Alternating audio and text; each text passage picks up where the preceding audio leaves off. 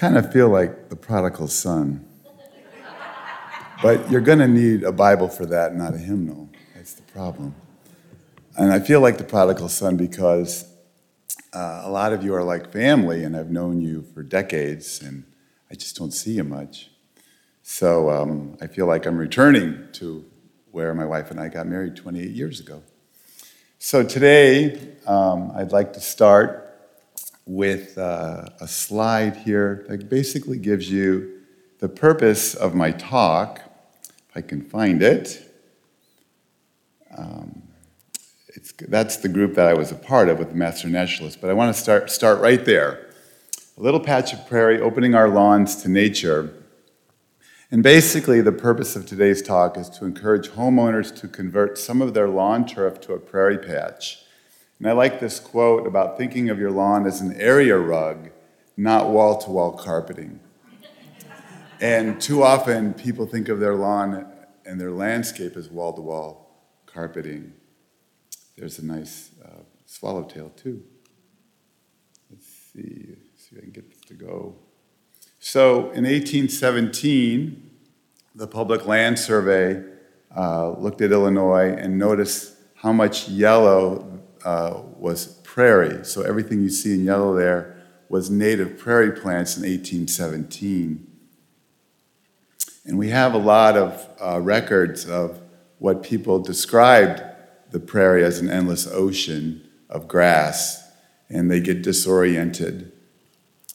And not only would they get disoriented, but this 18th century English idea of the perfect landscape did not fit the Midwest.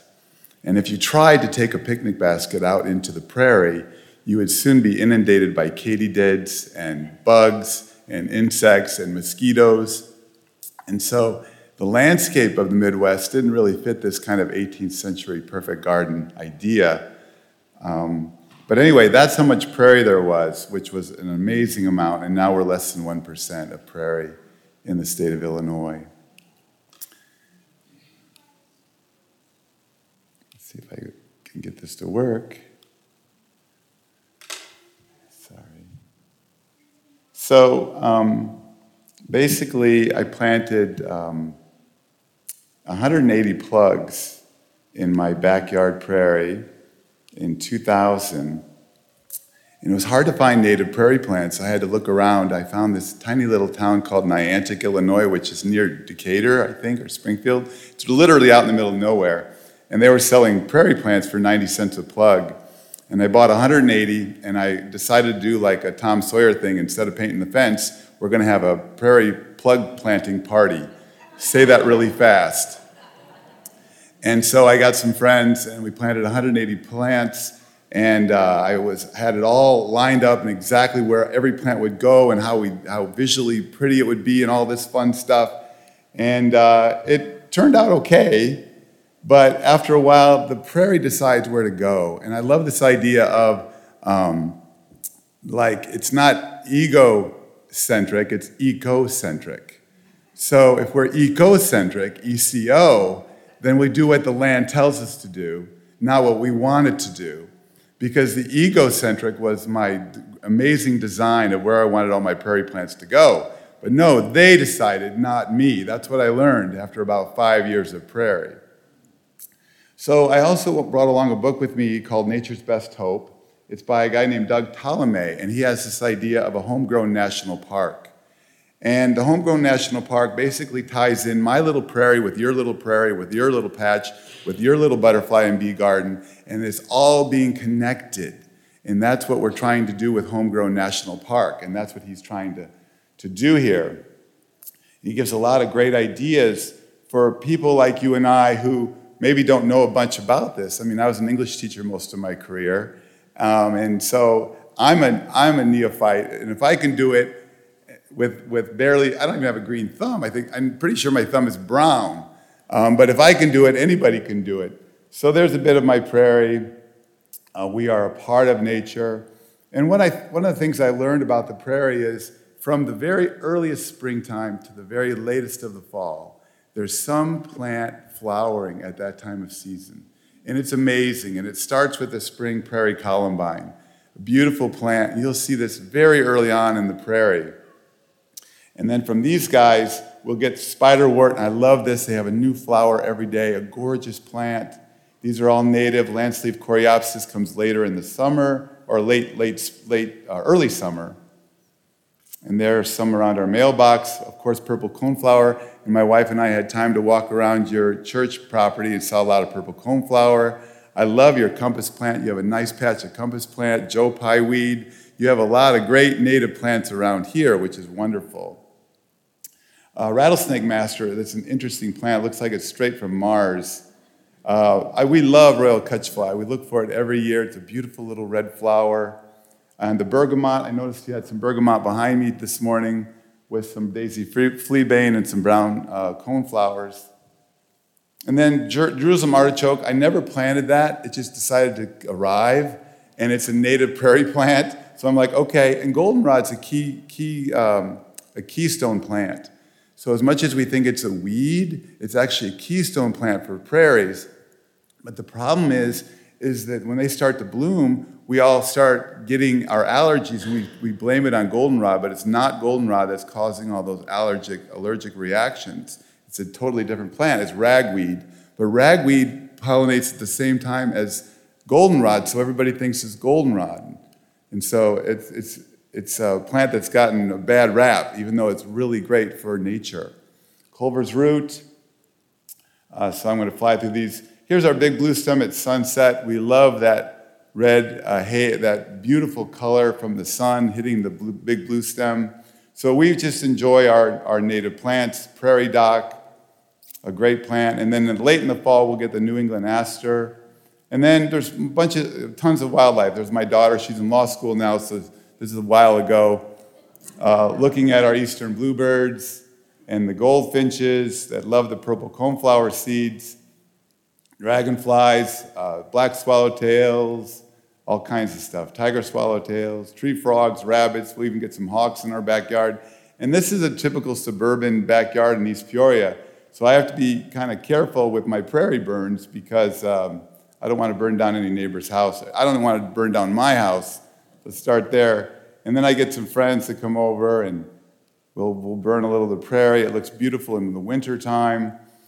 So I love prairie. There's some of my own photos. But I really wanted to get to this today. How can we overcome barriers to converting lawn turf to prairie? How do we get people to do this? And I love the fact that your church as a community has done this with your landscape here. I love that. But the number one thing that I've noticed with people is basically enlarging our aesthetic. You know, what's our sense of beauty? And how can we change that sense of beauty? Some would say that this prairie is beautiful. Others say it was weedy and unkempt. And I'll have buddies of mine come over and say, when are you going to mow that weed patch?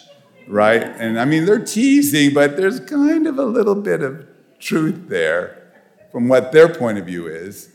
And then some would say, this lawn is beautiful, right? I look at that and I see a lot of chemicals. I see a lot of water. I see a lot of fertilizer. I see a lot of herbicides. And there's nothing growing on it. And in fact, years ago, my wife knows this story, our neighbors have a lawn like this just across the street from us. And the little girls knocked on our door and they said, in the cutest way possible, can we go into your backyard and catch lightning bugs? And I was like, what? Of course you can. Go ahead. And there's tons of lightning bugs coming out of our prairie and coming out of everywhere. And I'm like, well, they got a yard. It's just across the street. And of course, there's nothing. There's no lightning bugs. There's nothing coming up. So the kids come to our yard to catch the lightning bugs because they're not in these yards, right? So, but other people would say this is beautiful, right? And that's what their aesthetic is. So can we make room for both types of aesthetics? That's what I'm asking for. I'm not saying eliminate one and have the other. We need a place to walk. But when we look at a home like this, is there a room for a prairie patch in something like this? Yes. By the way, we have the gallery back here. I think of the Muppet Show. And then, descriptive landscape terms. What do people find attractive? What do people find unattractive? And a lot of this stuff is common sense. lack of yard care, no flowers, no shade, not landscaped, not mown, messy, cluttered. You can still have a prairie patch and still make it attractive and clean and neat and no junk. So I'm thinking about your neighbors here. And also think about these kinds of things. How do we balance, what's the anchor in your yard? What is it that you want people to look at? And the decorative value of it and the focal point of it. What do you want people to see in relation to things like the food web, or what's carbon sequestering, wildlife, watershed. Do you want a bioswale? Do you want to put in a little pond? I mean, there's tons of options. And how do we balance this decorative value with the wildlife and native balance? So this might be an ideal, a front yard mixing prairie plants with turf lawn. And by the way, when you plant a prairie, it's not like, okay, I'm done. You've just started, because there's a war going on there. I hate to say this in a place of peace and love, but there's a war going on there in the prairie, and a lot of that has to do with invasives, because crown vetch is a rhizome, and it's an invasive, and it will take over my whole prairie if I don't do something about it. Blackberries, which I love, those blackberry thorn bushes, they will take over my prairie if I let it. And I like them because the birds eat them, but I have to somehow keep my prairie plants in there somehow, but also keep out those invasives. And the invasives, they do want to take over the world. And what's happened with some cities is they'll plant prairie and think, well, we're done. No, that's just the beginning. So there's still a lot of care that has to go into it. I'm not sure what happened here. Let's see. Okay. So a lot of places like Nevada, they're taking out their turf because they're having water issues. Let's see what else is going on here. Minnesota, they have some pilot programs to encourage prairie. Illinois, where they put in native prairie plants, that kind of stuff. So, number 2, how can we overcome barriers to converting lawn to prairie? Earlier I mentioned aesthetics, a sense of beauty. How do you change that or adapt that or enlarge that? The second idea is working with homeowners associations, because a lot of you might live in HOAs where they say no prairie plants or no this or no that. There's lots of rules. But in this case from the New York Times, this Maryland couple, they fought their homeowners association and they won. So they fought the lawn and the lawn lost. So they could put in prairie areas into their yard, even though the homeowners association said no.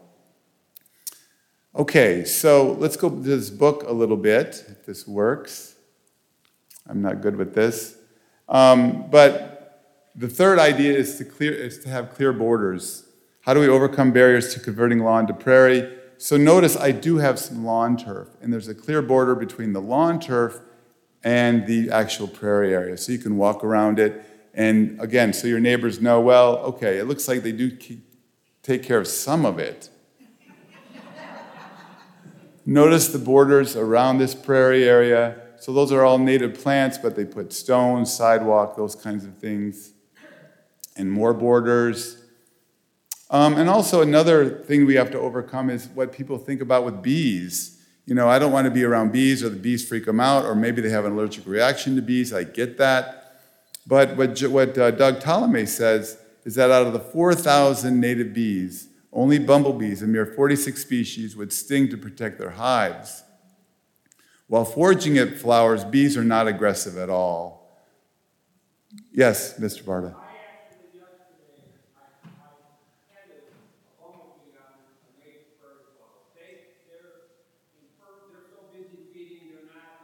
Defensive mode, and they're not going to attack you. Even if you go in there, they leave you alone. They're all about food.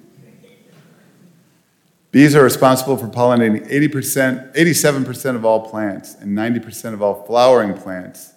If they were to disappear, this would be a fatal blow to us. Another barrier to converting lawn turf is what people don't know. Well, how do I do X, Y, or Z? Right? How do I start a prairie? How do I start a little prairie patch? How do I get rid of some of that little bit of lawn turf first? And what's a good way to do that? Do I use herbicides? Do I cover it? Do I get a sod remover and just remove part of the sod? There's a lot of different options that you can have for that. But Wild Ones is very good. University of Illinois Extension Office is very good. There's tons of suggestions. So I want to get to Doug's book again.